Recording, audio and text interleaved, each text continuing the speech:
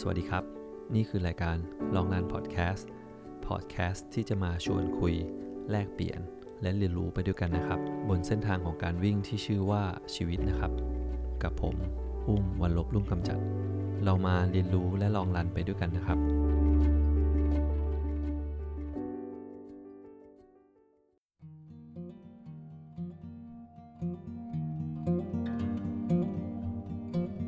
ที่จริงเราเริ่มเหมือนกับว่าเราไม่ได้มองว่าเราเป็นนักกีฬาอะไรอย่างเงี้ยคือเรามองว่าเราตอนแรกเราเริ่มอยากวิ่งเพราะว่าอยากเดินป่าแบบไม่เหนื่อยแล้วก็ตอนหลังกลายเป็นว่ามันเป็นชีวิต2ด้านคู่ขนานกันเพราะว่าส่วนใหญ่ทุกวันนี้คนเดินป่าก็ไม่ค่อยวิ่งเนาะคนวิ่งก็ไม่ค่อยเดินป่าแต่รู้สึกว่าเราชอบ2อย่างก็เลยเป็นแบบเส้นขนานกันอะไรอย่างเงี้ยสวัสดีครับตอนนี้ก็เป็นลองรันพอดแคสต์นะครับ EP ที่4นะครับสำหรับวันนี้ผมอยากจะพามารู้จักกับพี่ปั้นพี่ชายคนหนึ่งที่ผมรู้จักมานานพี่ปั้นเนี่ยเป็นเพื่อนร่วมทีมในTwo South แล้วก็เป็นพี่ที่มีความสนใจในเรื่องของoutdoor เป็นคนที่สนใจในเรื่องของการทำอาหารแล้วก็สนใจในการเดินป่าทีนี้อยากจะให้พี่ปั้นแนะนำตัวนิดนึงครับครับสวัสดีครับชื่อปั้นครับปรัชญากุลธรรมรงค์ครับก็อยากจะให้เพื่อนๆรู้จักพี่ปั้นอยากจะให้พี่ปั้นแนะนำตัวนิดนึงแล้วก็พูดถึงแบบแบ็กกราวด์ของพี่ปั้นหน่อยก่อนที่จะมาเป็นพี่ปั้นตอนนี้คือช่วงเริ่มต้นจากมีการใช้ชีวิตแบบนึงแล้วก็วันนึงเนี่ยตัดสินใจที่จะแบบมาสนใจในการใส่ใจในการออกกำลังกายมากขึ้นครับก็โหยมันก็ต้องนึกย้อนไปเนาะว่าเราเป็นคนกรุงเทพเนาะเกิดมาก็รู้สึกว่าเป็นซิตี้บอยเป็นคนเมืองมาตลอดแล้วก็เกิดมาก็จะเล่นคอมพิวเตอร์อะไรอย่างเงี้ยแล้วก็เรียนศิลปะมาจบศิลปะพอเรียนจบมาแล้วก็ทำงานในฝันของเราก็คือทำนิตยสารซึ่งนิตยสารที่เราทำเนี่ยมันค่อนข้างเป็นนิตยสารไลฟ์สไตล์ผู้ชายมันก็จะใช้ชีวิตสนุกกับชีวิตวัยรุ่นของเราก็คือชีวิตกลางคืนเนาะแล้วก็ดื่มเที่ยวอะไรอย่างเงี้ยเราใช้ชีวิตอย่างนั้นอยู่มาประมาณ10 ปีโดยที่ไม่ได้รู้สึกว่าอะไรมันเกิดขึ้นกับตัวเราแล้วก็ไม่ได้รู้สึกว่ามันเสียหายอะไรยังไงด้วยความที่เราโตขึ้นเนาะแล้วก็รู้สึกว่างานที่เราทำอยู่เนี่ยในไลฟ์สไตล์ผู้ชายเนี่ยมันไม่ใช่งานสร้างสรรค์แบบที่เราเคยคิดว่ามันเคยเป็นมันยังสนุกเหมือนเดิมแหละการทำนิตยสารแต่ว่าชีวิตกลางคืนรู้สึกว่ามันอาจจะไม่ใช่ที่ของเราละมันก็เลยมีอยู่วันหนึ่งเราได้ไปเที่ยวเดินป่ากับแฟนแล้วก็รู้สึกว่ามันมีโมเมนต์นึงที่เรานั่งอยู่บนยอดเขารอพระอาทิตย์ตกแล้วเราก็รอถ่ายรูปไอ้ช่วงโมเมนต์นั้นน่ะมันเป็นช่วงที่เรานั่งอยู่เฉยๆนะมันมีแค่สายลมเรา2 คนแล้วก็ธรรมชาติแล้วก็รู้สึกว่าตรงนี้มันดีจังเลยอ่ะมันน่าจะเป็นพื้นที่ของเราได้หลังจากนั้นเราก็เริ่มเที่ยวธรรมชาติมาเรื่อยๆเนาะแล้วก็แต่ว่าด้วยความที่ไลฟ์สไตล์สมัยก่อนเราเป็นคนดื่มเที่ยวมันก็เลยทำให้เราน้ำหนักเยอะแล้วไปเดินป่าเดินเขาอะไรอย่างเงี้ยมันก็เหนื่อยไปหมดเลยครับก็เลยมีอยู่วันหนึ่งมีรุ่นพี่คนหนึ่งชื่อคุณโจนะคุณโจโยธิพิทักษ์เขาชวนบอกว่าเฮ้ยเรามาเป็นบัดดี้วิ่งกันดีกว่าผมก็ถามว่าเอ้ยคืออะไรอ่ะพี่มันเป็นงานวิ่งงานหนึ่งชื่อ River Quay Trophy นะครับก็เป็นในงานนี้มี4 กิจกรรม4 อย่างก็คือวิ่งว่ายพายปั่นแต่ว่าเงื่อนไขคือต้องแข่งเป็นคู่กันเป็นบัดดี้กันซึ่งพี่เขาก็ใหม่เหมือนกันเราก็ใหม่เหมือนกันด้วยความที่พี่เขาก็เคยดื่มด้วยกันกับเราแต่ว่าเป็นงานแรกที่เขาชวนเราออกไปเที่ยวกลางวัน เขาก็ลองดูครับเป็นการวิ่งที่แปลกมากผมใส่รองเท้าแวนกับกางเกง3 ส่วนแล้วก็แต่งตัวอะไรก็ไม่ใช่อ่ะแล้วก็พอไปวิ่งเจอนักกีฬาคนอื่นรู้สึกว่าเขาจริงจังกันมากนะแล้วเราก็ไปวิ่ง รู้สึกว่ามันไม่ได้เลยอะเพอร์ฟอร์แมนซ์เราไม่ได้เลยแล้วก็เข้าเส้นนะแต่ว่าเข้ามาเส้นคนสุดท้ายเลยอะพร้อมกับการบาดเจ็บที่ก้นเพราะว่าปั่นจักรยานนานแล้วก็แบบว่ารองเท้าแวนก็แบบมันเท่ได้อย่างเดียวอะไรอย่างเงี้ยก็เลยรู้สึกว่าเฮ้ยเราต้องทำอะไรกับร่างกายก็เลยเริ่มสนใจมาออกกำลังกายตอนนั้นครับ แล้วก่อนหน้าพี่ปั้นจะแบบจะมารายการเนี้ยพี่ปั้นออกกำลังกายอื่นๆบ้างหรือว่ามีการแบบมีมีแบ็กกราวด์ของการแบบเล่นกีฬาอื่นๆบ้างปะไม่มีเลยครับอ๋อไม่มีเลยครับแต่ว่าผมเป็นคนแปลกอย่างหนึ่งคือ เรามีความฝันว่าเราอยากเป็นนักกีฬานะตอนเด็กๆอ่ะแต่ว่าเราไม่เคยเล่นกีฬาเลยไม่เข้าใจเหมือนกันว่าเราไม่ถึงคิดอย่างนั้น หมายหมายถึงว่า มันขั เอ๊ะ ด มี แย้ง ความ ไหมเรามันขัดแย้งนะ ก็คือไม่ตอนเด็กอะไรอย่างเงี้ยวัยรุ่นก็ไม่ได้ออกกำลังกายไม่ได้เล่นกีฬาอะไรเลยตอนวัยรุ่นก็แบบมีเตะบอลกับเพื่อนบ้างแต่ก็ขำๆสัปดาห์ครั้งหนึ่ง2 สัปดาห์ครั้งหนึ่งอะไรอย่างเงี้ยครับก็แต่ว่าถึงแม้ว่าตอนวัยรุ่นเรียนมหาลัยนะเราก็ยังรู้สึกว่าเราก็ยังอยากเป็นนักกีฬานะเพราะว่าเป็นเพื่อนนักกีฬามันดูแบบมันไม่ต้องเข้าเรียนมันแบบว่ามันไปซ้อมหุ่นมันดีอะไรอย่างเงี้ยแต่ก็แปลกที่เราไม่ได้กีฬาครับแสดงว่ามันมีสองโมเมนต์เนอะที่พี่ปั้นแบบเป็นจุดเริ่มต้นของพี่ปั้นก็คือหนึ่งพี่ปั้นไปซึมซับบรรยากาศอยู่ตอนที่แบบไปเดินป่าใช่แล้วครับก็อีกอันหนึงก็คือไปได้โอกาสไปเพื่อนชวนไปไปวิ่งไปวิ่งครับ1 ครั้งใช่แล้วหลังจากนั้นนะพี่ชีวิตเป็นหลังจากนั้นชีวิตก็เริ่มออกกำลังกายง่ายๆเพราะว่าเราทำงานออฟฟิศนะอืมก็เป้าหมายตอนนั้นคือยังไงลดพี่น้ำหนักก่อนเอาลดน้ำหนักใช่อ๋อลดน้ำหนักแล้วก็ในช่วงนั้นไม่ค่อยมีคนเขากระแสวิ่งมันไม่ค่อยมีแต่กระแสเล่นกล้ามแรงกว่าแล้วก็ไปเข้าฟิตเนสยกเวทอะไรอย่างเงี้ยผมก็เล่นเป็นปีนะปี2 ปีน้ำหนักก็ลดลงจาก96มั้งก็เหลือประมาณ75ครับแล้วก็พอหลังจากเล่นเวทแล้วเนี่ยเราก็อยากจะชวนเพื่อนที่เล่นเวทด้วยกันไปวิ่งแล้วก็ไปสมัครงานวิ่งแล้วเรารู้สึกว่าการในขณะนั้นนะเรารู้สึกว่าการเล่นเวทเนี่ยมันคือมันคือมันคือสุดยอดของกีฬาแล้วอะเพราะว่ามันก็คือข้อดีเขามีมากมายแต่ว่าในขณะนั้นเพื่อนที่ยกเวทเนี่ยแบบเพื่อนกล้ามปูอะไปวิ่งอะมันวิ่งไม่ได้เพราะว่ามันเจ็บเพราะว่ามันวิ่งไม่ได้พักหนึ่งอะมันก็จะเจ็บเข่าเจ็บขาเจ็บอะไรอย่างเงี้ยทั้งที่เราก็ไม่ได้กล้ามใหญ่เท่ามันแต่เราก็ไม่ได้เจ็บนะเราก็ไม่ได้วิ่งเร็วด้วยก็เลยคิดว่าเอ๊ะมันต้องทำยังไงกับกีฬาหรือเปล่าหรือว่ามันเป็นเพราะอะไรอะไรอย่างเงี้ยการออกกำลังกายที่เป็นแบบเวทเทรนนิ่งอย่างเดียวอะมันอาจจะไม่ใช่คำตอบมันจะต้องแบบทำอย่างอื่นควบคู่ไปด้วยอะไรอย่างเงี้ยครับก็เลยหันมาวิ่งในขณะเดียวกันแล้วก็ควบคู่กันไปเนี่ยเราเดินป่าก็เลยคิดว่าการถ้าเราหัดวิ่งมันจะทำให้เราเดินป่าดีขึ้นเพราะว่าเดินป่าบางทีแบบกระเป๋ามันหนักอะไรอย่างเงี้ยเนาะก็เลยอยากจะแข็งแรงก็เลยเริ่มจากตอนนั้นก็เลยเอ่อก็วิ่งมาเรื่อยๆครับซ้อมวิ่งมาเรื่อยๆแล้วก็ใครมีไปงานไหนก็ชวนไปงานสมัยก่อนจะมีงานโคลัมเบียเทรลมาสเตอร์นะครับก็ไปอะไรอย่างเงี้ยแล้วก็รู้สึกว่าไปบ่อยจนนักวิ่งหน้าเดิมก็จะเจอกันซ้ำๆในยุคนั้นครับโอเคแล้วหลังจากพี่ปั้นรู้สึกว่าการเล่นเวทเนี่ยอย่างเดียวเนี่ยมันไม่ใช่คำตอบอะไรเงี้ยแล้วพี่ปั้นแบบเลือกการวิ่งมาเป็นตัวเลือกได้ยังไงพี่มีคนแนะนำหรือว่าพี่ปั้นแบบหาข้อมูลเพิ่มเติมอะไรเงี้ยครับก็มันประกอบกันเนาะกระแสวิ่งบ้านเรามันเยอะด้วยแล้วเราอยากจะเข้าสังคมคนสนใจกีฬาพอเราไปเจอเพื่อนที่เป็นนักวิ่งด้วยกันแล้วคุยกันรู้เรื่องเนี่ยเขาก็จะชวนแต่ไปวิ่งไงแล้วพอไปวิ่งสักพักหนึ่งมันก็สนุกเพราะว่าจากคนน้ำหนักเยอะขึ้นมันสะพานลอยมันเหนื่อยแล้วอะพอเราวิ่งแล้วรู้สึกเราฟิตขึ้นกล้ามเล็กลงหน่อยไม่เป็นไรหรอกแต่มันก็ดูกระชับดีอะไรอย่างเงี้ยแล้วมันรู้สึกว่ากระปี้กระเป๋าเราชอบโมเมนต์ของตัวเราเองในจังหวะนั้นไงว่าเราไม่ต้องกล้ามใหญ่หรอกแต่ว่าเราแอคทีฟได้อะไรเงี้ยเป็นอย่างนั้นมากกว่าแล้วพี่ปั้นเริ่มจากการวิ่งถนนหรือว่าวิ่งเทรลก่อนนะพี่วิ่งพอเริ่มลงรายการลงรายการใช่ไหมครับลงรายการวิ่งเทรลตลอดเลยอ๋อใช่ครับเพราะว่าเราชอบก็อย่างที่บอกว่าเราชอบเดินป่าอะไรเงี้ยชอบเดินป่าแล้วก็รู้สึกว่ารักธรรมชาติ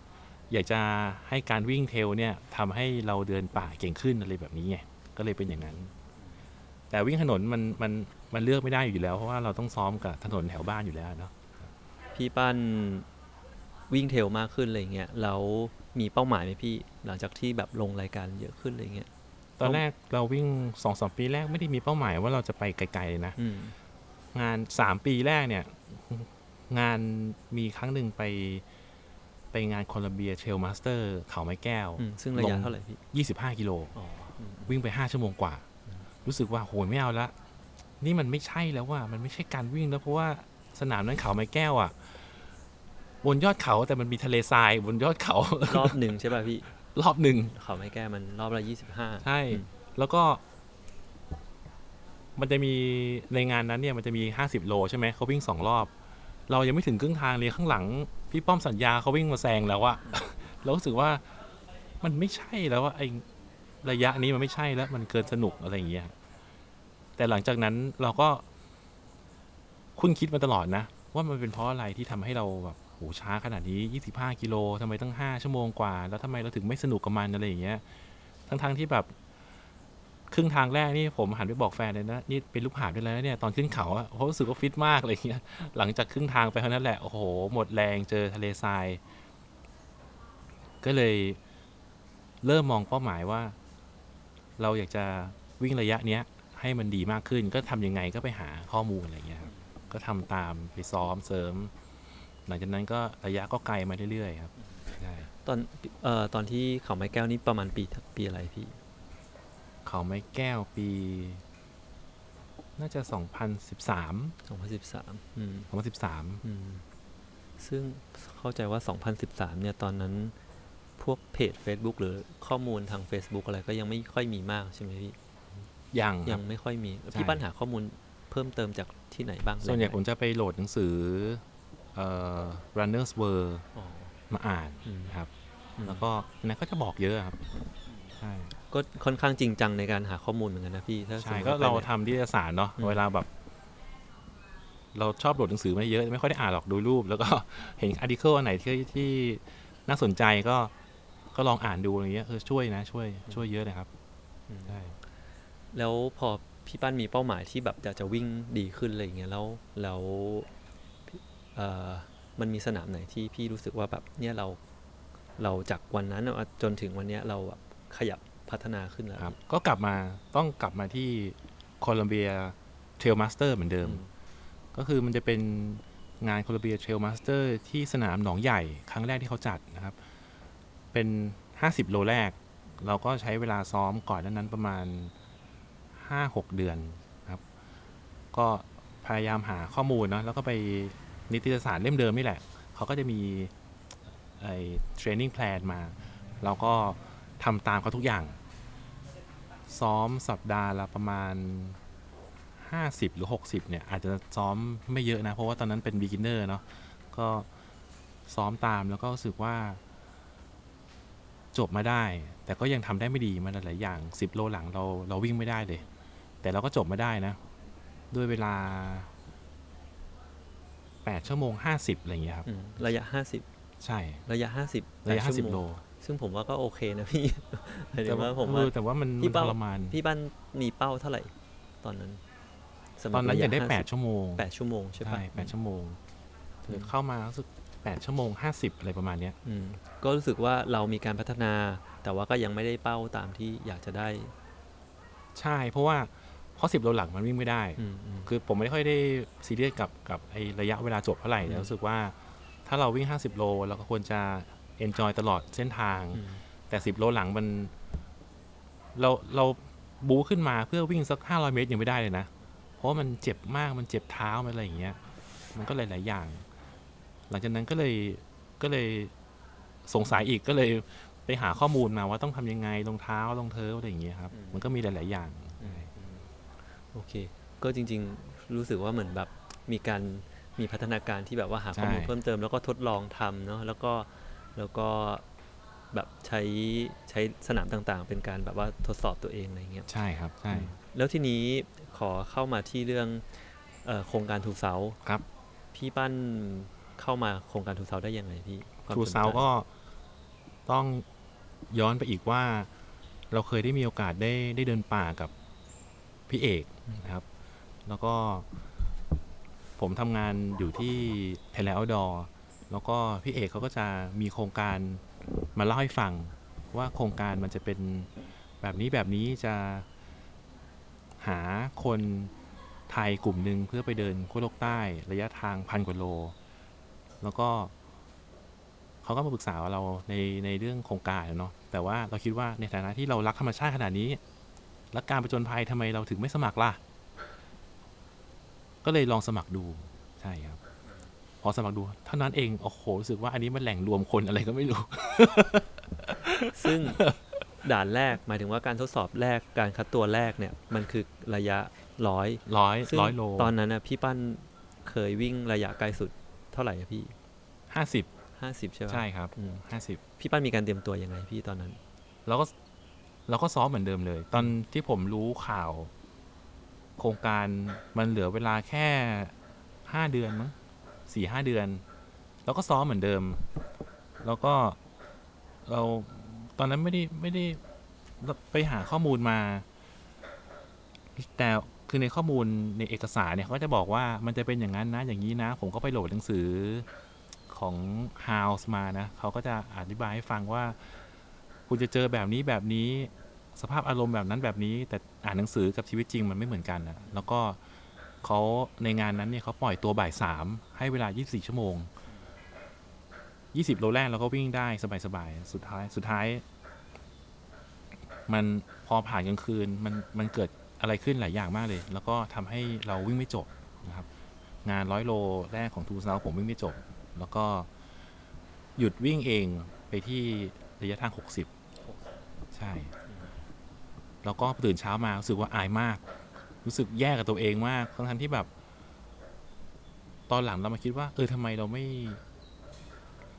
ยังไม่ได้มีการสู้กับตัวเองเลยนะเรายอมแพ้ละเพราะว่า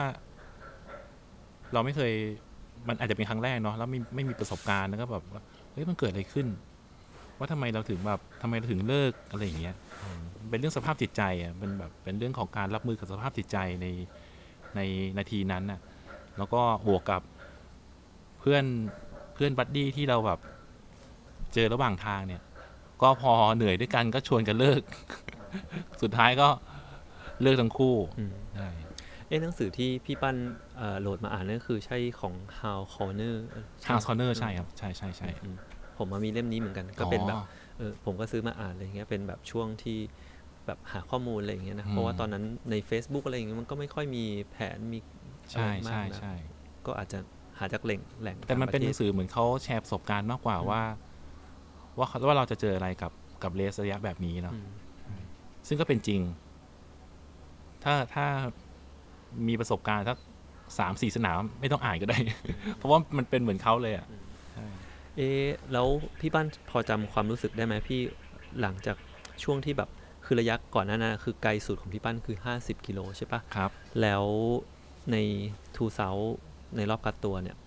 ไอช่วงที่แบบพี่ปั้นกำลังเดินทางข้ามจาก50 กิโลเนี่ยไป60 โลเนี่ยเป็นยังไงบ้างพี่ความรู้สึกตอนนั้นมันตี 3แล้วอะมันตี 3เพราะว่า60 โลเนี่ยผมเลิกตอนประมาณ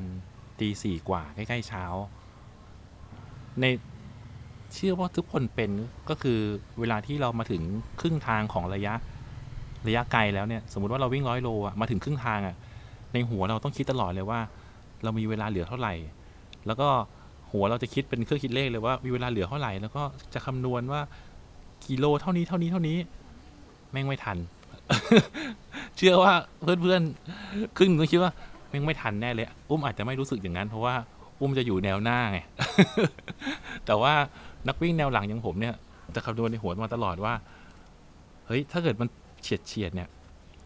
เราไม่ต้องเสียเวลาเราเลิกก่อนมันจะคิดอย่างนี้ใช่ผมกำลังพยายามจะคิดแบบพยายามจะทำความเข้าใจกับโมเมนต์แบบนั้นมันคือจังหวะที่คือร่างกายเราก็แบบเหนื่อยล้าอะไรอย่างงี้ด้วยป่ะแล้วมันก็เหนื่อยล้าแล้วก็เหมือนคือครึ่งนึงของเรามันก็จะมีครึ่งนึงที่สู้กับครึ่งนึงที่แบบ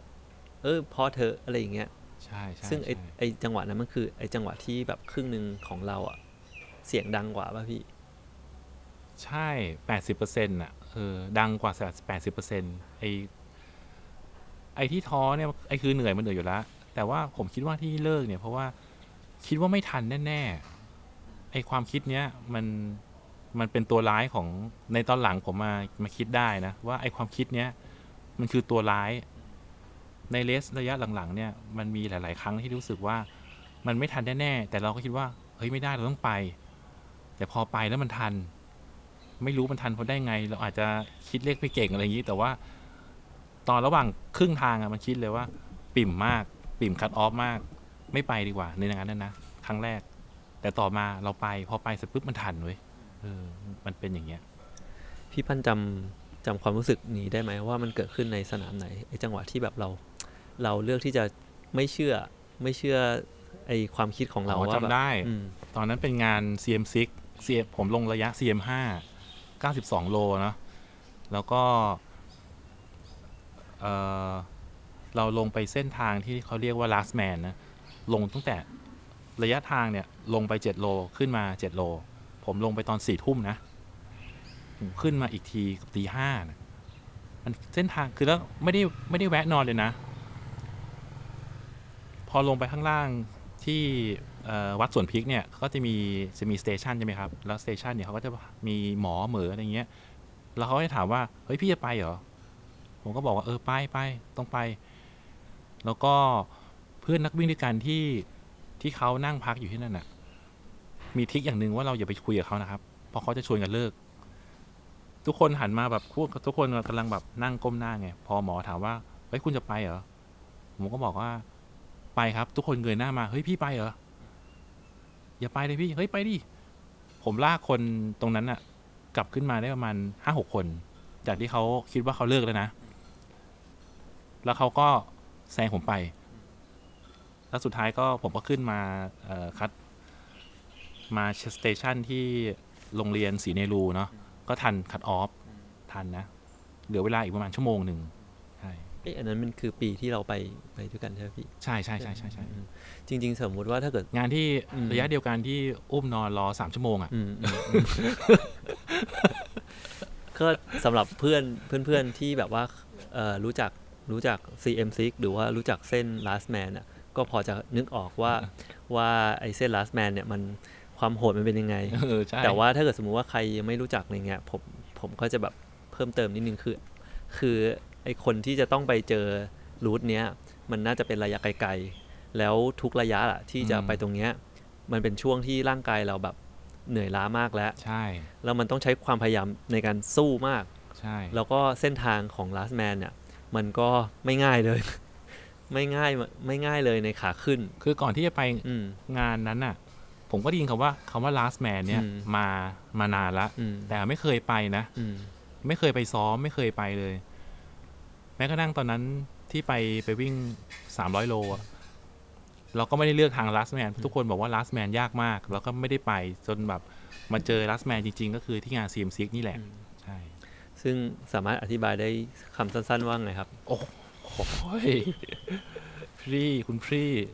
ก็เป็นเส้นทางที่โหดใช่ผมว่าโหดนะในขณะที่แบบสภาพร่างกายเราไม่ได้สมบูรณ์ไม่สดชื่นอะไรเงี้ยมันค่อนข้างแล้วพี่ปั้นพอรู้สึกว่าแบบเราเหมือนจะเรียกว่าเอาชนะตัวเองได้ไหมไอ้จังหวะเนี้ยผมรู้สึกว่าผมรู้สึกดีตรงที่เราได้พาคนที่เขาเลิกแล้วอะกลับขึ้นมามากกว่าที่เราเข้าเส้นนะในงานนั้นน่ะ CM6 ปีนั้นน่ะผมเป็นคนวิ่งเข้าคนสุดท้ายของระยะ CM5 เลยนะแต่คือมันไม่ได้เป็นเพราะว่าเราไปไม่ทันอ่ะคือพอเราผ่านคัทออฟสุดท้ายมาแล้วเนี่ยเราเหลือเวลา3 ชั่วโมงสำหรับ10 กิโลสุดท้ายเนี่ยคือเราเชื่อว่ามันทันแน่นอนเราก็จะเจอคนที่เขาวิ่งไม่ค่อยไหวอ่ะเราก็จะแบบคือเราก็จะเชียร์อัพให้เขาแซงเราไปอะไรอย่างเงี้ยแล้วให้เขาเข้าเส้นก่อนอะไรเงี้ยครับพี่ทำอย่างนั้นเพราะว่าอะไรพี่คือเราไม่ได้คือเข้าเส้นเนี่ยเราโอเคแล้วไม่ได้รู้สึกว่าจะต้องเร็วกว่านั้นนะแค่จบก็โอเคแต่เราอยากจะให้คนที่เขา เขาเหมือนอยากจะได้กำลังใจเพิ่มอีกนิดนึงอ่ะเพื่อให้เขาจบอ่ะผมว่าตรงนั้นเราอยากได้ตรงนั้นมากกว่าซึ่งไม่แน่ใจว่าพี่ปั้นอ่ะหมายถึงว่าความฟินของพี่ปั้นอ่ะมันเกิดขึ้นไปตอนที่พี่พาตัวเองขึ้นจาก Last Man แล้วปะใช่ผมว่าผมจบตั้งแต่ตอนถึงเข้าคัดออฟสุดท้ายที่โรงเรียนศรีนครูแล้วอ่ะเพราะว่าถ้าตรงนั้นคือกำไรอะไรอย่างนี้แล้วปะใช่ใช่ใช่เพราะว่าผ่านคัดออฟสุดท้ายเนี่ยมันจบแน่นอนผมก็เลยไม่รีบเลยค่อยๆเดินเลย10 โล3 ชั่วโมงดาวฮิลลงมาใช่แล้วไอความรู้สึกนะมันก็คือทำให้พี่ปั้นมีวิธีคิดแบบเนี้ยเกิดขึ้นหลังจากนั้นปะใช่ก็คือแบบเราไม่สู้อีกใช่มันเป็นการเปลี่ยนวิธีคิดใหม่ของผมเลยนะถ้าเกิดว่าเราจะวิ่งระยะไกลอ่ะมันเป็นเรื่องดีลกับความรู้สึกของตัวเองมากกว่า performance ของร่างกายอ่ะมันก็จะว่าใจนำมันก็ใช่แต่ว่ามันเป็นเรื่องกับเราต้องรับมือกับอารมณ์ในจังหวะนั้นนะซึ่งแน่นอนว่ามันก็มีหลายๆอย่างเข้ามาในหัวเราไม่ต้องคิดอะไรมากเราไปอย่างเดียวอันนี้พูดในฐานะนักวิ่งท้ายแถวนะเพราะนักวิ่งหัวแถวเนี่ยเขาคนละแบบอะถึงตอนนั้นเราไม่ต้องคิดว่าทำไมซ้อมมันไม่พอวะอย่างนั้นอย่างนี้คือแบบมันไม่ใช่แล้วเราก็ไปเรื่อยๆอ่ะใช่ไปเรื่อยๆเหมือนจะไม่ทันอ่ะแต่ถ้าเราไปอ่ะมันทันนะใช่มันเป็นอย่างนั้นก็เหมือนจะว่ามันอยู่ที่ความคิดเราเนาะใช่ผมว่าคนที่ไม่ทันคัตออฟครึ่งหนึ่งมันเกิดมาจากความรู้สึกที่ว่ามันไม่ทันแน่เลยแล้วก็ไปคุยกับเพื่อนอีกคนหนึ่งที่ก็คิดว่าไม่ทันเหมือนกันมันก็โอเคเราไม่ไปดีกว่าซึ่งคนนั้นเขาก็เหมือนสร้างความเหมือนว่าหาเพื่อนรวมอุดมการณ์ว่าเราไปไม่ทันไปเลสหน้านะถ้าเกิดว่าไปเลสไกลๆนะคำแนะนำคือถ้าเกิดว่าอยู่ในเช็คพอยต์เนี่ยไม่ต้องไปคุยกับใครอย่าไปคุยอย่าไปสบตาเพราะว่าทุกคนจะแบบเฮ้ยพี่เลิกไหมพี่ไปต่อนี่คำนำไปนะคำฮิตเลยเฮ้ยพี่ไปต่อไปต่อเฮ้ยไปไหมไม่รู้จะทันหรือเปล่าพี่ เป็นอย่างนั้นอย่าไปฟังอย่าไปคุย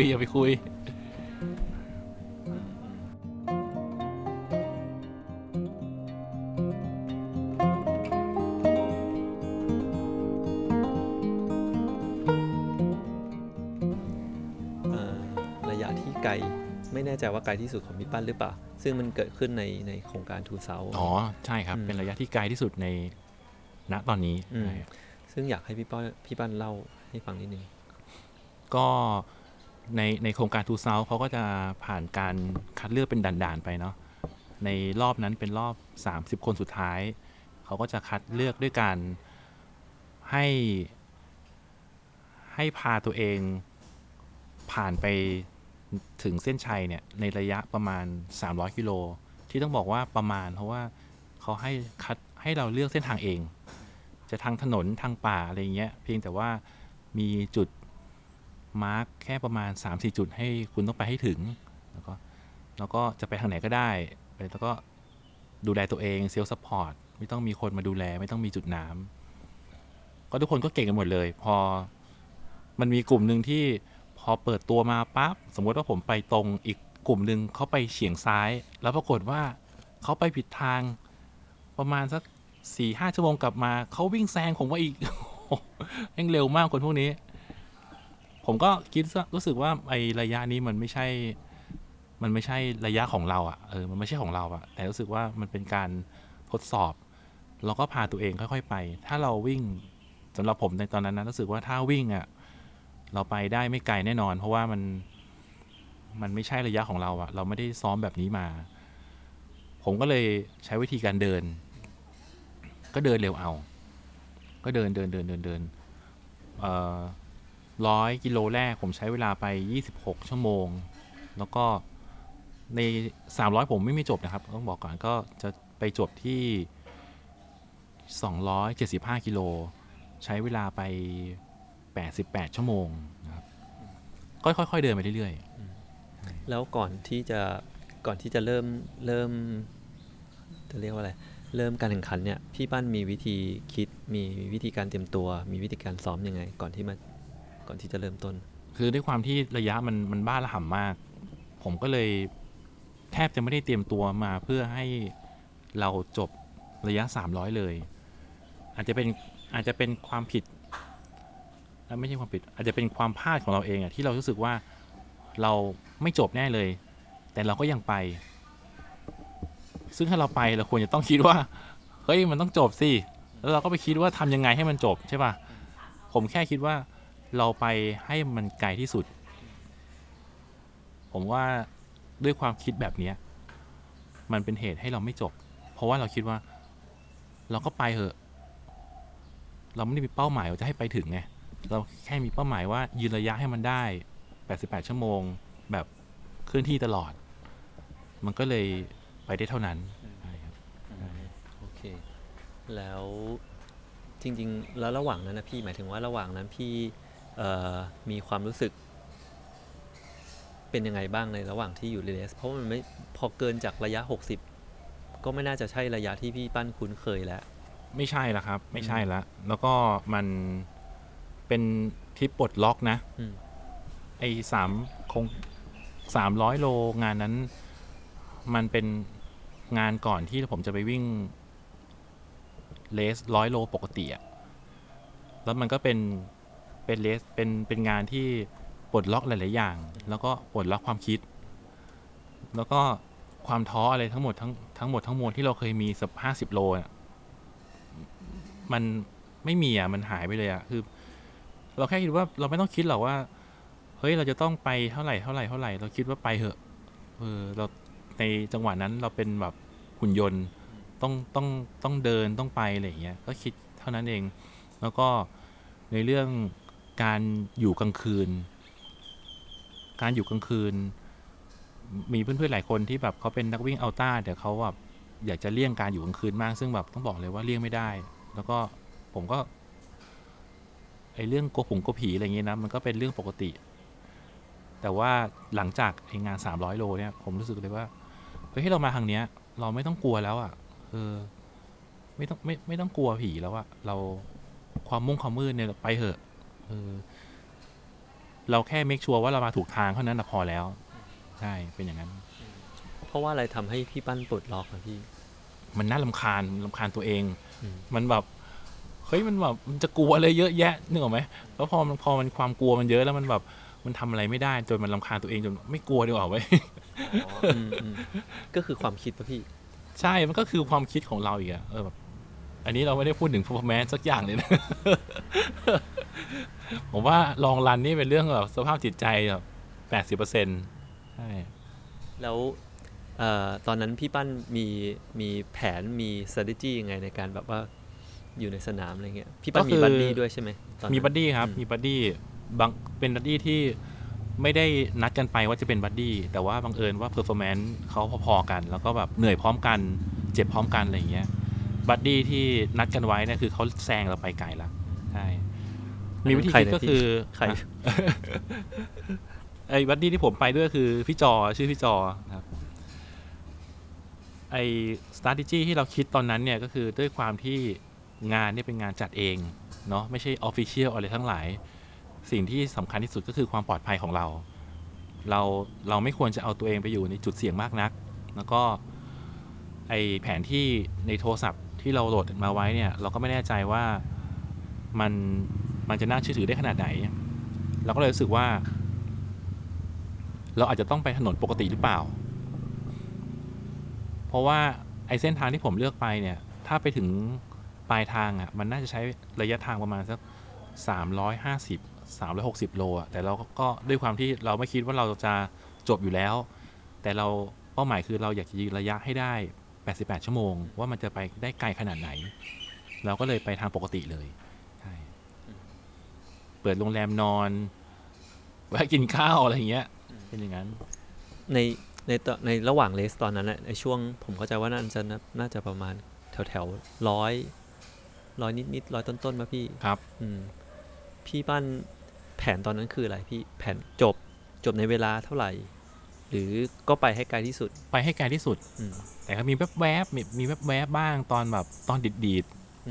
แวบว่าเฮ้ยหรือว่าเราจะจบวะอะไรอย่างงี้นะแวบสักครึ่งวัน ไม่จบแน่เลยวะ อะไรเงี้ยพอความรู้สึกมันจะกลับไปกลับมา แต่ก็แผนก็คือเราไปให้ไกลที่สุด แล้วก็พยายามพยายามรักษาความเร็วของเราก็คือเดินประมาณสักเพจ11เพจ10เพจ11อะไรเงี้ยเนาะเป็นอย่างนั้น แล้วบัดดี้ช่วยเรายังไงบ้างพี่หมายถึงว่าการวิ่งไปเป็นคู่อะไรเงี้ยมีบัดดี้กับความแตกต่างระหว่างมีบัดดี้กับเดี่ยวก็ พี่ปั้นมองว่าไงมันมันตอบได้หลายอย่างการที่เรามีบัดดี้มันดีกว่าอยู่แล้ว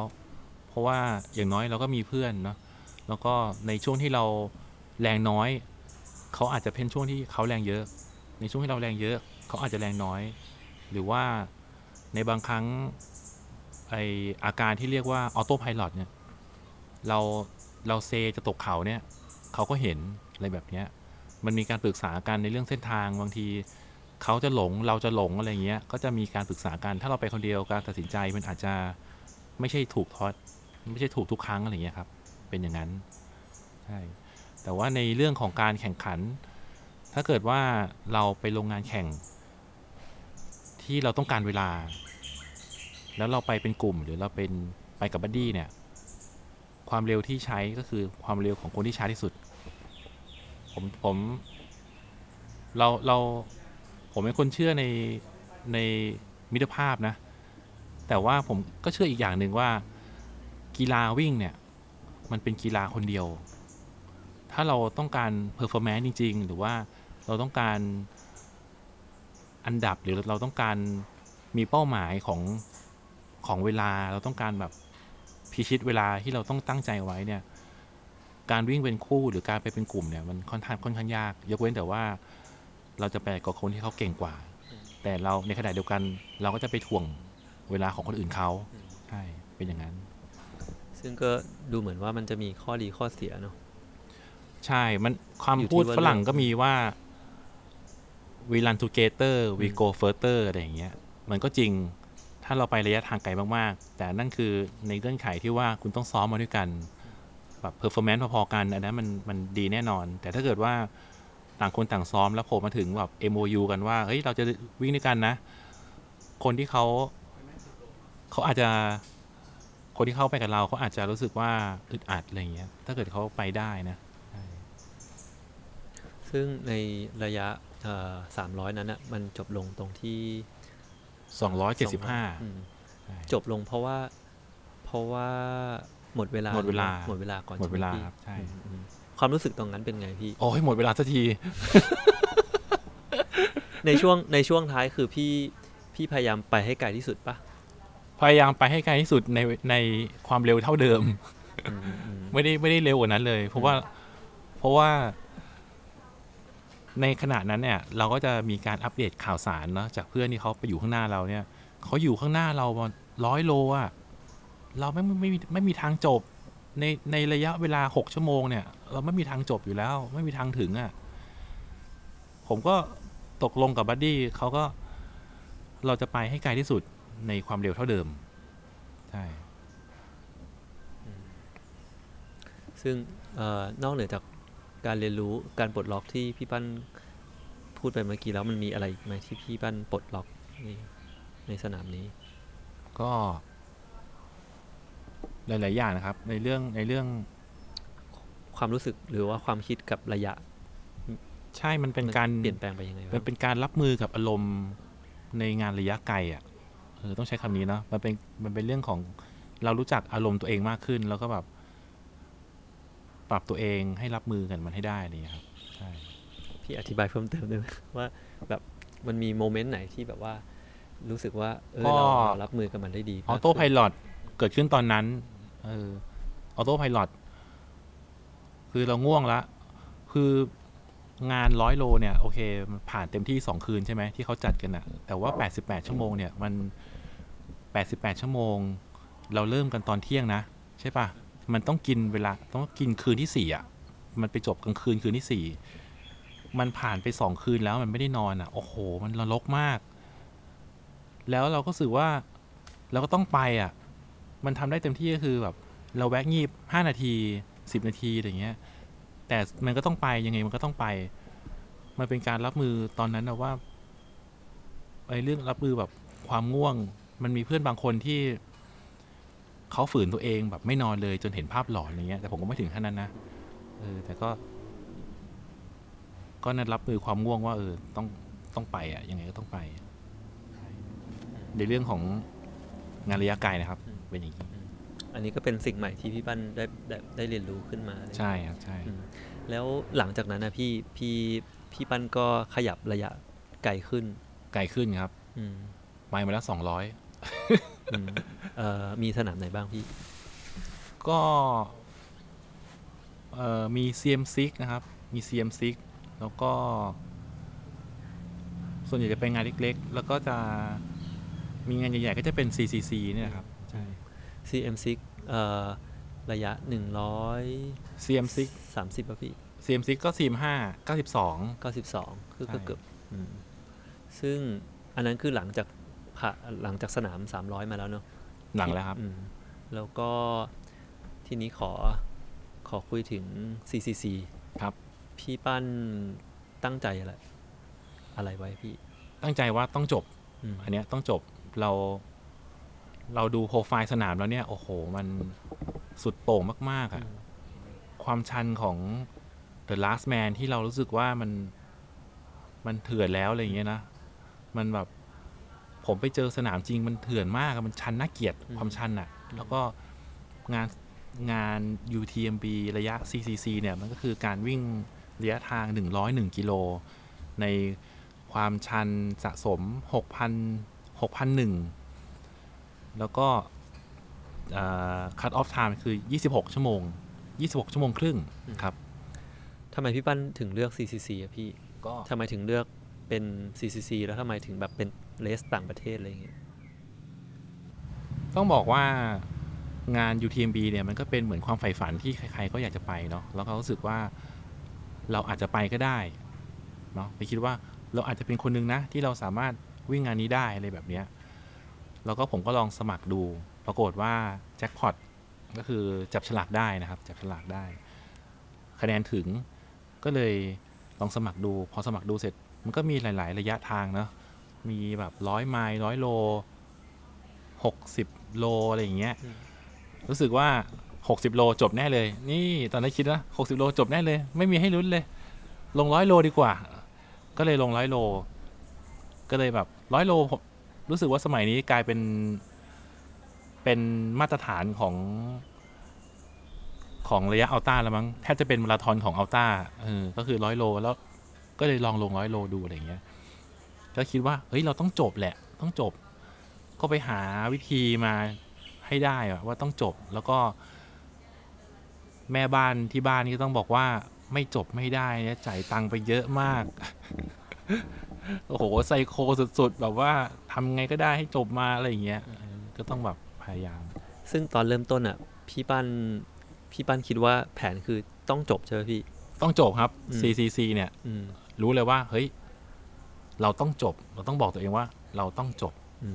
พี่มีความมั่นใจหรือว่าพี่คิดว่าพี่จะจบมีความคิดว่าจะจบความมั่นใจนี่ก็60อะเนาะมั่นใจเยอะไม่ได้เพราะว่าเราไม่รู้ว่าเราเป็นยังไงเพราะว่ามันเป็นงานต่างประเทศที่มันเป็นแบบยุโรปอย่างเงี้ย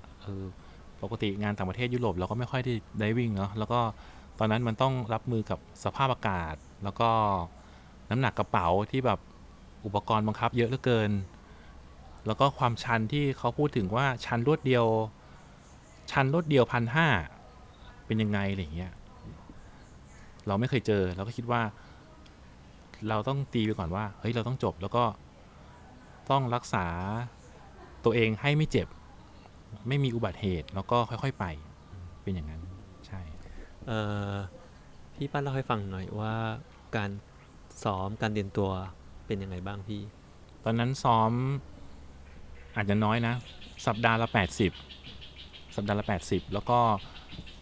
เน้นเรื่องระยะเวลาที่อยู่บนขาเรา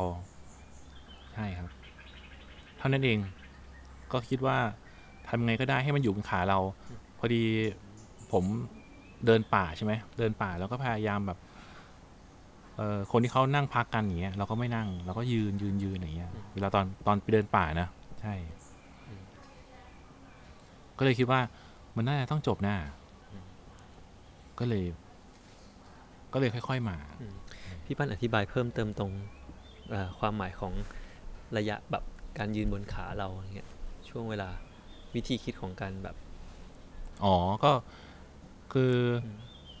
เราพยายามให้การยืนอยู่ในชีวิตประจำวันอาจจะยืนทำงานตอนนั้นช่วงนั้นยืนทำงานไปไหนก็จะเดินเอาพยายามเดินเยอะๆยืนเยอะๆอะไรอย่างเงี้ยนั่งก็คือยืนนานๆมันก็ไม่ได้ดีต่อสุขภาพนะแล้วก็นั่งพักบ้างอะไรเงี้ยครับแต่ว่าแบบเบสแล้วพยายามยืนเยอะๆแล้วก็พยายามแบบเดินเพราะว่ามันร่างกายมันควรจะชินกับกิจกรรมแบบนี้ในระยะเวลาแบบนี้อะไรอย่างเงี้ยครับก็น่าจะลองดูก็เลยแบบได้อยู่ซึ่งวิธีคิดเนี้ยมาจากการที่พี่ปั้นหาความรู้เพิ่มเติมหรือว่าพี่ปั้นแบบดีไซน์ขึ้นมาเองเปล่าครับโอ้โหไปฟังคนเก่งๆเขามาพูดแล้วก็ตอนนั้นคนที่พูดถึงเรื่องแบบนี้ก็จะมี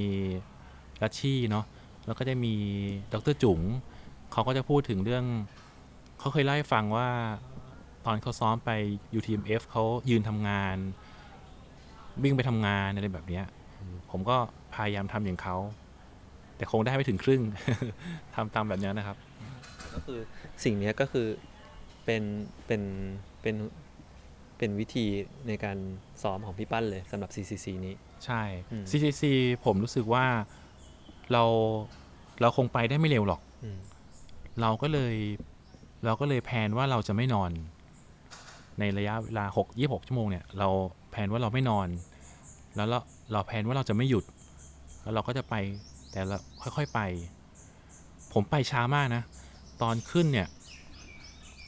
ผมน่าจะประมาณเพจ30คือแบบช้ามากนะชั่วโมงละ2 กิโลเพราะมันชันมากแล้วรู้สึกว่า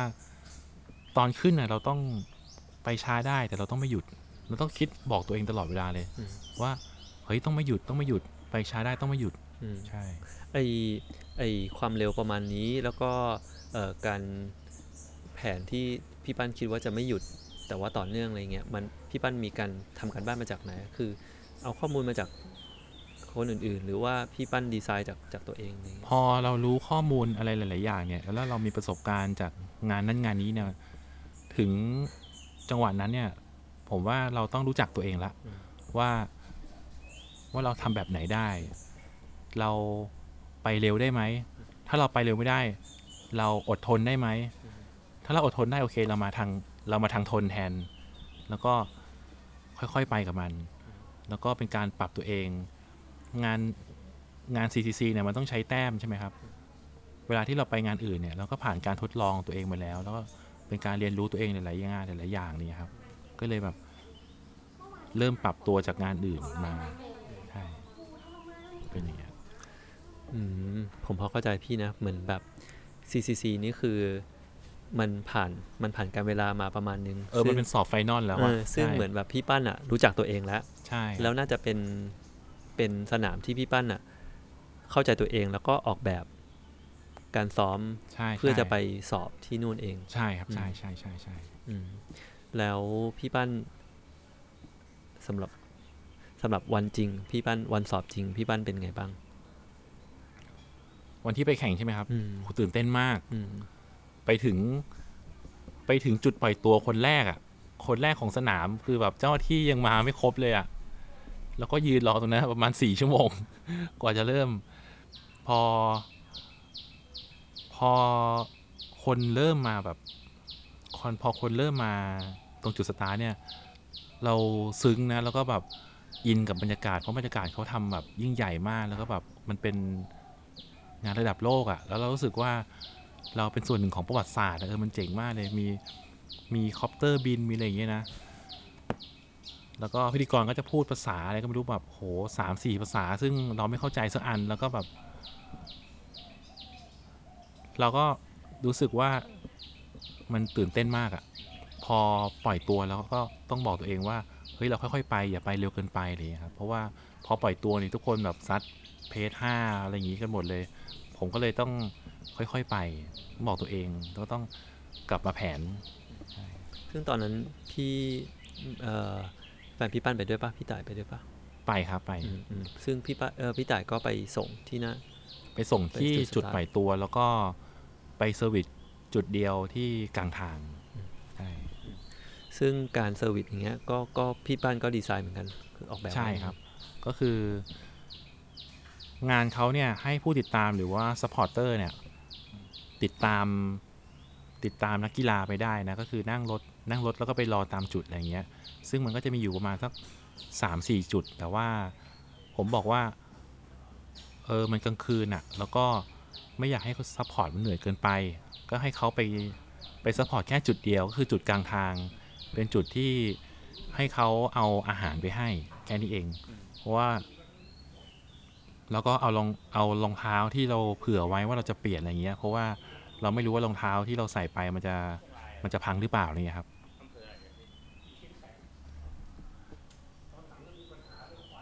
ก็เลยคิดว่าจุดเดียวเขาเอาข้าวไปให้ตรงจุดกลางทางซึ่งรู้สึกว่าโอ้โหดีมากเลยที่ให้เขาเอาข้าวมาให้เพราะว่าอาหารที่งานมันเป็นสปาเกตตี้ต้มกับเกลือแล้วแต่ว่าของเรานี่แบบเป็นข้าวหมูกระเทียมโอ้โหแจ๋วมากซึ่งตั้งแต่จุดสตาร์ทอะไรเงี้ยจนถึงจุดที่พี่ปั้นนัดกับพี่ต่ายอะไรเงี้ยเอ่อเรื่องราวมันเป็นยังไงบ้างพี่โอ้โหมันหนังชีวิตอะหนังชีวิตมัน55 โลใช่ป่ะ55 โลคือไอ้100 โลที่ CCC นะผมทำแผนออกมาเนี่ยเป็นแผนแบบไม่หลอกตัวเองนะคือเราจะเป็นใช่ไหมว่าเราคิดว่าเราจะไปเท่านี้แต่ว่าเราไปไม่ได้หรอกแต่เราจะแบบคิดว่าเราจะวิ่งเร็วอะไรเงี้ยผมไม่ได้เอาแบบอย่างนั้นนะผมคิดแผนว่าเฮ้ยเราไม่อย่าหลอกตัวเองเราช้าแน่เลยเอาเพสเท่าไหร่แล้วก็ผมก็จะเอาระยะทางมาดูความชันระยะทางแล้วก็ตีตารางเป็นย่อยๆนะว่าช่วงนี้เราคิดว่าเราจะเร็วเท่าไหร่อย่างช่วงขึ้นเนี่ย5 กิโลเนี่ยคิดว่าภายใน1 ชั่วโมงครึ่งเราไปได้ไหม2 ชั่วโมงเราไปได้ไหมแล้วก็ยิ่งช่วงท้ายเนี่ยคิดว่าเราจะต้องช้ากว่าเดิมผมก็เลยลองเอาเวลามาบวกกันเนี่ย26 ชั่วโมงมันพอเอาอยู่นะแต่วัน26 ชั่วโมงเป๊ะคือเราห้ามช้ากว่านี้แล้วเราก็ห้ามพักห้ามเจ็บอะไรอย่างเงี้ยครับพอเจอเขาลูกแรกโอ้โหพระเจ้าช่วยอันนี้คือเขาหรือเนี่ยนั่นคือระยะเท่าไหร่พี่กิโลที่3เองมั้งโหแล้วต้อนรับโอ้โหต้อนรับแบบโหดเลยโอ้โหเจ้าช่วยแบบอะไรกันเนี่ยผมเคยได้ยินชื่อเสียงจุดนี้เหมือนกันแต่ว่าไม่เคยเจอกับตัวเองแล้วแรงเราอ่ะยังมีใช่ไหมเพราะมันเป็นกิโลที่3อ่ะคือคนมันประมาณ 2,000 คนใช่ไหมครับพอปล่อยตัวปุ๊บโอ้ทุกคนแบบเพิ่งแตกลังทุกคนซัดวิ่งพอเริ่มเข้าซิงเกิลแท็กอ่ะมันก็รถติดใช่ป่ะรถติดเสร็จปุ๊บเราก็ไม่รู้นี่ว่ากติกาเขาเป็นยังไงเราก็พยายามจะหาเส้นทางเพื่อให้เราได้ไปเพราะว่าคนข้างบนมันช้าใช่ไหมปรากฏว่าพอเราเปิดทางใหม่อ่ะทุกคนโหดเลยห้ามแซงเราก็มองหุยเขาห้ามแซงกันด้วยอ่ะแล้วก็มีแบบนักวิ่งข้างหลังมาแล้วก็ขาแรงเหมือนกันแล้วก็แบบจะแซงไปทุกคนก็โหสุดท้ายก็คือต้องยืนรอตามมารยาทเขาจนค่อยๆให้ดูทีละคนอ่ะผ่านเข้าซิงเกิลแท็กไปทุกคนช้าเหมือนกันหมดเพราะว่าคนที่เขาเร็วเข้าไปแล้วทุกคนแบบจังหวะนั้นทุกคนเพอร์ฟอร์แมนซ์เท่ากันหมดทุกคนช้าเหมือนกันหมดแล้วเราก็ค่อยๆไปพี่ปั้นกังวลไหมตอนนั้นยังครับยังเพราะว่าไอ้แผนที่เราคิดไว้เนี่ยเราทำแผนแทบจะทุก2 กิโลทุก5 กิโลแล้วมันยังอยู่ในเวลาที่เราคิดไว้ครับอ๋อไม่กังวลเพราะว่ามันยังอยู่ในแผนใช่ป่ะเพราะผมเคยได้ยินบางคนที่เขารู้สึกว่าเขาเตรียมแผนมาแบบนึงแต่พอเจอรถติดซิงเกิลแท็กอะไรเงี้ยเขาก็แบบแผนเขาเพี้ยนเลยคือแผนการแข่งเนี่ยผมว่าเราต้องทำเองนะผมเห็นหลายๆคนเนี่ยเข เขาให้เพื่อนทำให้ หรือว่าให้คนเก่งๆทำให้โค้ชทำให้ มันไม่มีใครรู้จักตัวเราเท่ากับตัวเรา เพราะว่าถ้าคุณวิ่ง100 โลเนี่ยแน่นอนว่าคุณต้องมีประสบการณ์ไปแล้ว ต้องรู้จักตัวเองแล้วอะเพราะฉะนั้นแผนเนี่ยต้องทำเอง เพราะว่ามันไม่มีใครรู้จักเราอะแล้วเราก็ต้องแบบไม่โกหกตัวเองนะ อันนี้ข้อนี้ผมก็เห็นด้วยผมคิดว่าถึงแม้ว่าจะเป็นอะไรระยะที่แบบเราเจอครั้งแรกผมก็คิดว่าเราควรจะต้องแบบดีไซน์ของเราเองให้มันเหมาะกับเราเองใช่ แล้วหลังจากไอ้ภูเขาก้อนแรกแล้วเป็นไงพี่ก็รู้สึกว่าโอเคนะ เราค่อยๆไปกับมัน แล้วก็ทีนี้มันขึ้นละมันมาลงแล้วสิทีเนี้ยพอลงเสร็จปั๊บเนี่ยโอ้โหทุกคนก็จะวิ่งลงอีก เราก็แบบตายแล้วทำยังไงดีเนี่ยลงไม่ได้เลย ค่อยๆลงนะผมรู้สึกว่าจังหวะนั้นวิ่งเร็วมากวิ่งนะวิ่งลงวิ่งเร็วมากดูเลยกาตายแล้วเพจ12คือแบบมันชันมากแล้วก็ลงนี่แบบเราก็ต้องเซฟตัวเองให้มันยืนระยะได้เพราะมันคือเขาลูกที่1นะก็ค่อยๆไปมันก็จะเป็นมันจะมีเขาใหญ่ๆที่เราจะต้องข้ามเนี่ย5 ลูกของ CCC นะครับ5 ลูกก็ค่อยๆไป ซึ่งจากจากระยะจุดตรงเนี้ยไปจนไปถึงจุดที่เจอซัพพอร์ตพี่แป้งก็รู้สึกว่ายังอยู่ในแผนอยู่ใช่ไหมพี่ยังอยู่ในแผนครับยังไม่มีเรื่องที่ผิดแผนหรือว่ามีดราม่าอะไรเกิดขึ้นกับตัวเองยังแต่ว่าไม่เหมือนกับตอนวิ่งที่เมืองไทยเพราะว่าเราจะไม่ได้ใช้วิ่งที่เมืองไทยเนี่ยเราจะใช้เวลาในเช็คพอยต์เยอะใช่ไหมครับแต่ที่งานนั้นเนี่ยผมไม่ได้ใช้เวลาในเช็คพอยต์เลยเพราะว่าอะไรพี่เพราะว่ากลัวไม่ทันแล้วก็มันไม่มีเหตุผลจะต้องหยุดอ่ะซึ่งมันก็คือมาจากแผนที่พี่ปั้นออกแบบไว้เราอยู่แล้วปะตอนแรกอะไม่ได้คิดว่าจะไม่แวะก็คือตอนแรกคิดว่าก็เหมือนเมืองไทยอ่ะก็คือแบบพอถึงเช็คพอยต์เสร็จปุ๊บเราก็จะแบบกินน้ำยืดเส้นยืดสายอะไรอย่างเงี้ยแต่พอไปเข้าจริงๆเฮ้ยมันไม่ทันว่ะเพราะว่ามันในแผนที่เราคิดไว้เนี่ยเราเฉียดแผนเรามากเลยแล้วก็เลยแบบเราอยากจะสร้างบัฟเฟอร์ให้ตัวเองใช่ไหมเราก็เลยแค่หยิบของกินแล้วก็ออกเลยใช่ซึ่งก็ถือว่าพี่ปั้นตอนนั้นพี่ปั้นก็ทำได้ดีหมายถึงว่าตามแผนครับตามแผนใช่ครับช้าตามแผนจนเจอซัพพอร์ตแล้วหลังจากนั้นนะพี่ครึ่งหลังจากนั้นก็โหผมเจอซัพพอร์ตแล้วก็กินข้าวไปตอนเที่ยงคืนแล้วก็กินข้าวนี่ก็เดินกินนะก็คือแบบว่าซัพพอร์ตเขาก็ผมไม่ได้เปลี่ยนรองเท้าแล้วก็เขาเอาข้าวมาให้บอกเขาว่าให้เขาทำข้าวใส่ถุงมาเลยแล้วก็ให้ช้อนพออะไรอย่างเงี้ยผมก็เดินกินพอเดินกินเสร็จพักมันง่วงแล้วทีเนี้ยโอ้โหมันทั้งอิ่มทั้งง่วงอากาศเย็นโชคดีมากที่ CCC ปีนี้ผมไม่เจอฝนเลยนะทั้งที่ในเมืองฝนตกหนักมากนะแต่ว่าเราก็เตรียมซื้อกันฝนไปแต่ก็ไม่ได้เจอฝนแบบหนักๆก็แบบเจอไปปอยอะไรอย่างเงี้ยก็พอรับมือกับมันได้ความหนาวไม่ได้เป็นอุปสรรคอะไรเท่าไหร่เพราะว่าก็เตรียมตัวไปนะครับแล้วก็อุปสรรคตอนกลางคืนในงานนั้นคือง่วงมากแบบโอ้โหไม่รู้ทำยังไงเปิดออโต้ไพลอตก็แล้วอะไรก็แล้วจนเกือบตกเขาก็มี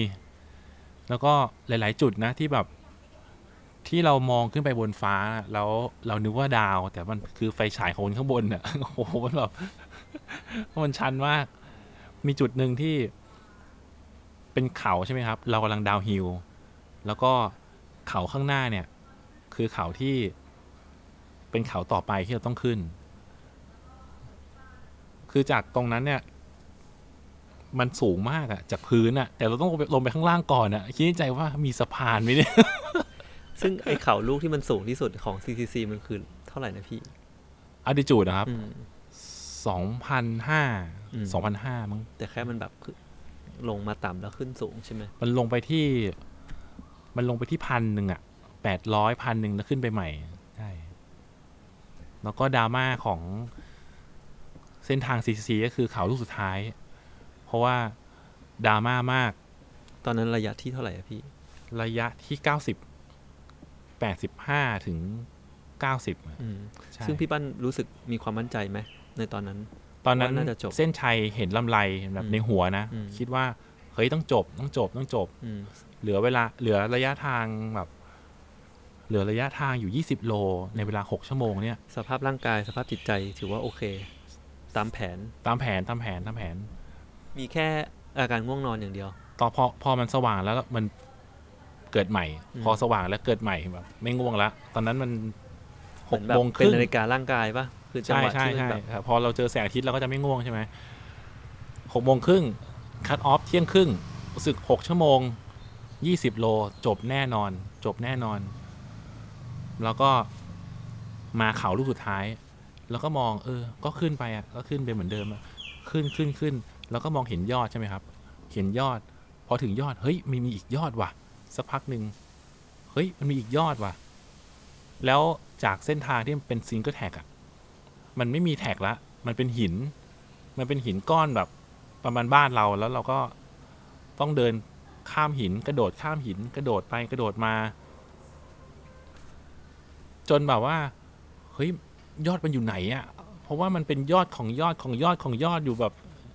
เยอะมากแล้วสุดท้ายแล้วก็แบบมันมีจุดคัตออฟที่90โลนะจุดคัตออฟที่90โลซึ่งพี่ปั้นก็ยังไม่ถึงด้วยใช่ไหมยังไม่ถึงแต่ว่าพอผมผ่านคัตออฟเนี่ยเหลือเวลาแค่30นาทีเองนะคัตออฟ90โลเนี่ยก็มินนะพี่สำหรับมินครับรู้เลยว่าเพื่อนคนไทยที่แบบอยู่ข้างหลังเราเนี่ยไม่จบแน่นอนแต่คัตออฟโหดนะคัตออฟกิโลที่90ใช่ป่ะแต่ก็ผ่านมานะครับแล้วที่งานนี้มันมีดีอย่างหนึ่งก็คือเขามี AI คำนวณเวลาให้เขามี AI คำนวณเวลาให้ว่านักกีฬาจะถึงจุดนี้กี่โมงแล้วก็ซัพพอร์เตอร์เนี่ยเขาก็จะรู้ว่าเราห่างจากไอ้เส้นชัยกับเช็คพอยต์กี่โลใช่ไหมแฟนผมก็โทรมาบอกว่ารีบเลยเนี่ยเหลืออีก10โลเองเราก็10โลเหรอไหนยังไม่เจอทางเลยอะไรอย่างเงี้ยเขาก็บอกมาก่อนแล้วก็รีบวิ่งนะ10โลหลังนี่ผมสับเลยโอ้โหแบบอันนั้นคือผ่านเช็คพอยต์สุดท้ายมาแล้วผ่านไปแล้วครับ10โลสุดท้ายนี่คือวิ่งเลยเพจ6เลยลงเพจ6เสร็จปั๊บแฟนก็บอกว่าอีก3โลแล้วก็บอกว่า3โลเหรอยังไม่เห็นหลังคาบ้านเลยนะปรากฏว่าโลสุดท้ายถึงจะเห็นหลังคาบ้านนะครับเข้าเส้นมาในเวลา26ชั่วโมง15นาทีก่อนคัตออฟ15นาทีซึ่งพี่บ้านพอใจไหมพี่โอ้ยจบก็เก่งนะครับ งานนี้ยากนะผมว่ายากใช่พี่ปั้นคิดว่าที่พี่ปั้นจบเนี่ยเพราะว่าการวางแผนที่ดีไหม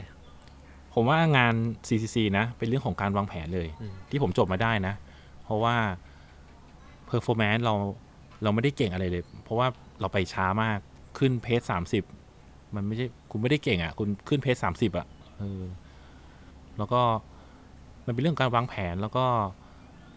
เรารับมือกับสภาพจิตใจของเราตอนนั้นเรารู้ว่าตอนตี 3เนี่ยเรารู้ว่าเดี๋ยวตี 5เราหายง่วงแน่นอนทนอีกแป๊บเดียวรู้จักตัวเองใช่รู้จักตัวเองแล้วก็วางแผนแบบไม่โกหกตัวเอง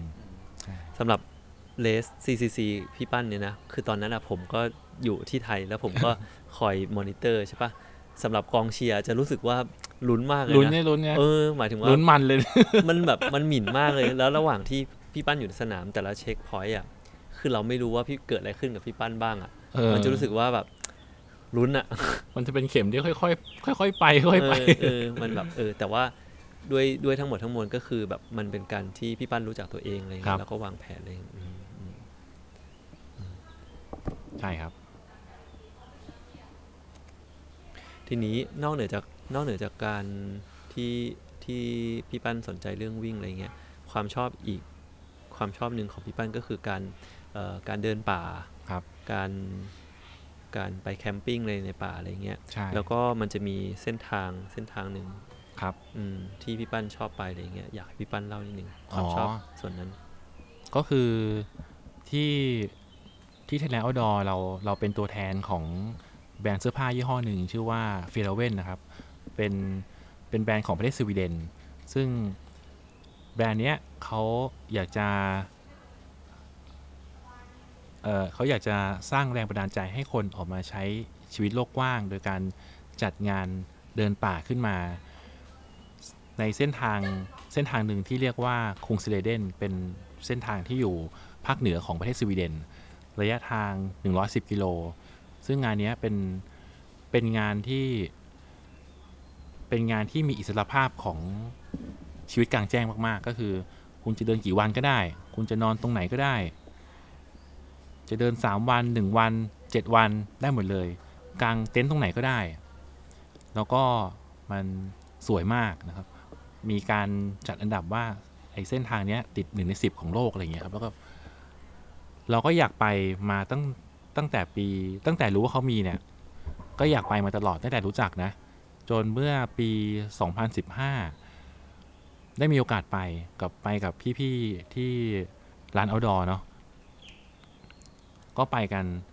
ไปแล้วรู้สึกว่ามันดีจังเลยอะไปแล้วเราซึมซับอะไรหลายๆอย่างกลับมาในแบบที่ไม่สามารถพูดออกมาเป็นคำพูดได้แต่ว่าเราซึมซับออกมาทั้งวัฒนธรรมทั้งวิธีการคิดทั้งเรื่องของการรักธรรมชาติการใช้ชีวิตกลางแจ้งแบบนี้แล้วเราก็รู้สึกว่าเราก็อยากจะพาเพื่อนๆที่เรารู้จักอะไปเที่ยวที่เส้นทางนี้อีกผมก็เลยในปี2016ก็เลยชวนเพื่อนๆไปนะครับจนทำอย่างนั้นมาเรื่อยๆเรื่อยๆจน5 ปีละไปมา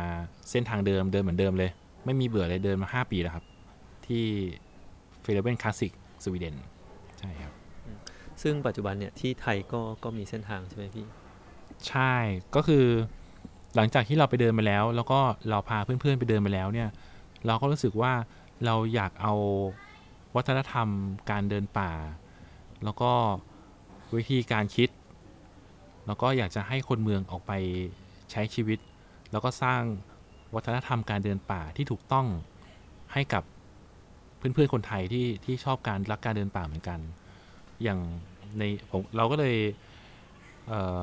ลยจัดงานขึ้นมางานหนึ่งเรียกว่า f e l l e n Thailand Trail นะครับตั้งแต่ปี2018ก็เลยเราก็เลือกเส้นทางหนึ่งที่เราพอจะจัดได้ที่เชียงใหม่นะครับแล้วก็ต้องบอกว่าไอ้คำว่าวัฒนธรรมการเดินป่าที่ดีเนี่ยมันคืออะไรก็คือเราจะไม่ใช้คนในพื้นที่เป็นลูกหาบแต่ว่าเราจะให้เขาเป็นไกด์ให้เขาจะเป็นเพื่อนของเราที่อยู่คนละชนชาติกัน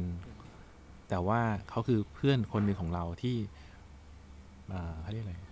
เป็นเพื่อนร่วมทางที่รักธรรมชาติเหมือนกันเป็นอย่างนั้นใช่ครับก็เลยจัดมาปีนี้เป็นปีที่3ชื่อว่า f e l l e n Thailand Trail ในมุมมองพี่ปั้นนะพี่ปั้นคิดว่าการวิ่งในแบบระยะแบบ long distance กับการเดินป่าอะไรเงี้ยมันมีอะไรที่มันมีความคล้ายกัน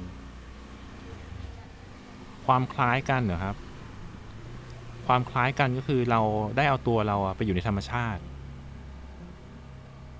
แต่ความแตกต่างของเราผมรู้สึกว่าเวลาที่เราไปวิ่งเวลาที่เราไปออกงานวิ่งเราจะมองข้างในเรานะเป็นหลักเราจะมอง performance แต่เวลาที่เราไปเดินป่าเราจะมองข้างนอกเราจะมีมิตรภาพให้กับกันเราจะมีช่วงเวลาในการenjoy กับธรรมชาติ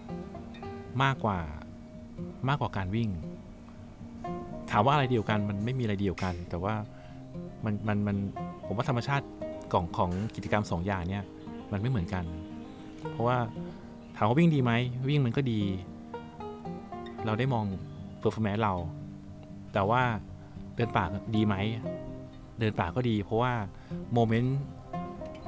นต์การให้มิตรภาพกันในระหว่างการเดินป่าผมว่ามันสวยงามมากมันดีมากเราไม่สามารถหามิตรภาพแบบนั้นได้ในเมืองหรือว่าจากที่ไหนแล้วก็การที่เพื่อนๆหลายคนคงเป็นก็คือเราได้มีโมเมนต์หนึ่งที่ในธรรมชาติเนี่ยที่ฝรั่งเขาเรียกว่า that moment เนี่ยไอโมเมนต์นั้นเนี่ยถ้าเราเจอมันแล้วนะโอ้โหมันยากจะลืมอ่ะแล้วมันแบบมันดีมากอ่ะใช่ ขอย้อนกลับไปจุดเริ่มต้นที่เราคุยกัน ครับ ก็คือพี่ปั้นว่าโมเมนต์ที่พี่ปั้นอยู่บนยอดเขาวันนั้นอะที่พี่ปั้นรู้สึกว่าเริ่มต้องแบบชอบธรรมชาติแล้วก็รู้สึกว่าอยากจะใส่ใจกับร่างกายตัวเองครับพี่ปั้นว่ามันใช่ไหมผมว่าเราคิดถูกที่เราเดินออกมาจากชีวิตกลางคืนแล้วก็มาใช้ชีวิตกลางวันแล้วก็จากที่เราเคยรู้สึกว่าเราอยากจะสร้างสิ่งดีๆให้กับตัวเองแต่ว่าตอนนี้เรารู้สึกว่าเราอยากแบ่งปันสิ่งดีๆที่เราได้รับจากธรรมชาติให้กับเพื่อนๆคนอื่นด้วยไม่ว่าจะเป็นการเดินป่าหรือว่าการวิ่งอะไรก็ตามเพราะมันคือให้คนออกไปใช้ชีวิตในธรรมชาติเหมือนกันใช่ผมมีอีกคำถามนึงสมมติว่าคือผมส่วนหนึ่งอะในคนที่จะฟังพอดแคสต์เราเนี่ยก็น่าจะเป็นแบบนักวิ่งหรือว่าคนที่เพิ่งเริ่มวิ่งอะไรอยู่แล้วอย่างเงี้ยครับแต่ว่าสำหรับคนที่อาจจะเผลอเข้ามา ฟังแล้วแบบยังไม่ได้สนใจการวิ่งอะไรอย่างเงี้ยครับถ้าสมมุติว่าจากประสบการณ์ที่พี่ปั้นเคยใช้ชีวิตแบบหนึ่งครับพี่ปั้นมีอะไรอยากจะแนะนำไหมพี่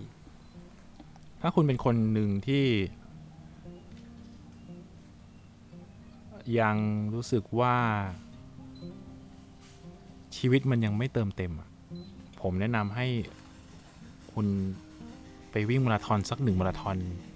หรือถ้าเกิดคุณเป็นนักวิ่งมาราธอนอยู่แล้วผมแนะนำว่าให้คุณไประยะที่มันไกลขึ้น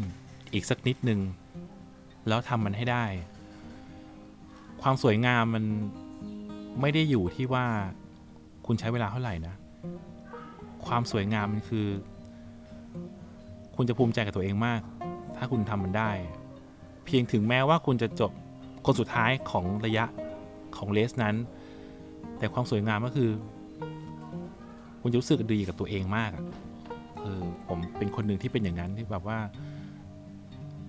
เพื่อนหลายๆคนถามว่าเฮ้ยทำไมต้องวิ่งไกลขนาดนั้นวะทั้งที่แบบที่1เราก็ไม่ได้อยู่แล้วมันไม่ใช่ตรงนั้น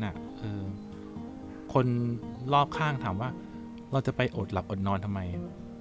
ไม่ใช่ตรงนั้นมันเป็นเรื่องของว่าเฮ้ยเราทำได้ว่ะมันจะมีสักกี่กิจกรรมที่มันทำให้เราภูมิใจกับตัวเองแล้วก็รู้สึกดีกับตัวเองใช่ป่ะจีบสาวเนี่ยโอเคแน่นอนอย่างหนึ่งเราจีบติดเราแบบโอเคหุ้ยเราแม่งเก่งเว้ยใช่ไหมแต่นั้นมันทำได้ไม่บ่อยไงใช่ป่ะแต่อย่างงานวิ่งเนี่ยถ้างานวิ่งถ้าเกิดว่าเราก็จะรู้สึกดีไปเรื่อยๆนะแบบโอเควิ่งมาราธอนแล้ว50 โลแล้ว100 โลแล้วอะไรอย่างเงี้ยกับหลายๆคนก็อาจจะเป็นเซตโกแบบอย่างอื่นนะแบบใช้เวลาน้อยลงอะไรอย่างเงี้ยคืออะไรก็ได้แต่คือแบบตั้งเป้าหมายแล้วทำมาให้ได้ผมว่าคุณจะรู้สึกดีกับชีวิตตัวเองมากๆนี่ประเด็นเลยครับปิดรายการได้ดีเลยพี่ โอเคผมว่าตอนท้ายนี่คือพี่ปั้นสรุปได้ครับดีมากก็ผมคิดว่าสำหรับวันนี้ก็น่าจะได้เรื่องราวและเรียนรู้อะไรครับผมจากมุมมองพี่ปั้นได้เยอะมากอะไรอย่างเงี้ยสิ่งหนึ่งที่ผมได้จากพี่ปั้นเนี้ยก็คือมุมมองในการแบบมองเวลาที่เราไปอยู่ท่ามกลางธรรมชาติอะไรอย่างเงี้ยในการเดินป่าอะไรอย่างเงี้ยแล้วก็อีกอันหนึ่งก็คือผมก็มีความคล้ายพี่ปั้นตรงที่แบบเราต้องรู้จักตัวเองครับใช่ใช่แล้วก็ออกแบบการซ้อมของตัวเองก็สำหรับวันนี้ก็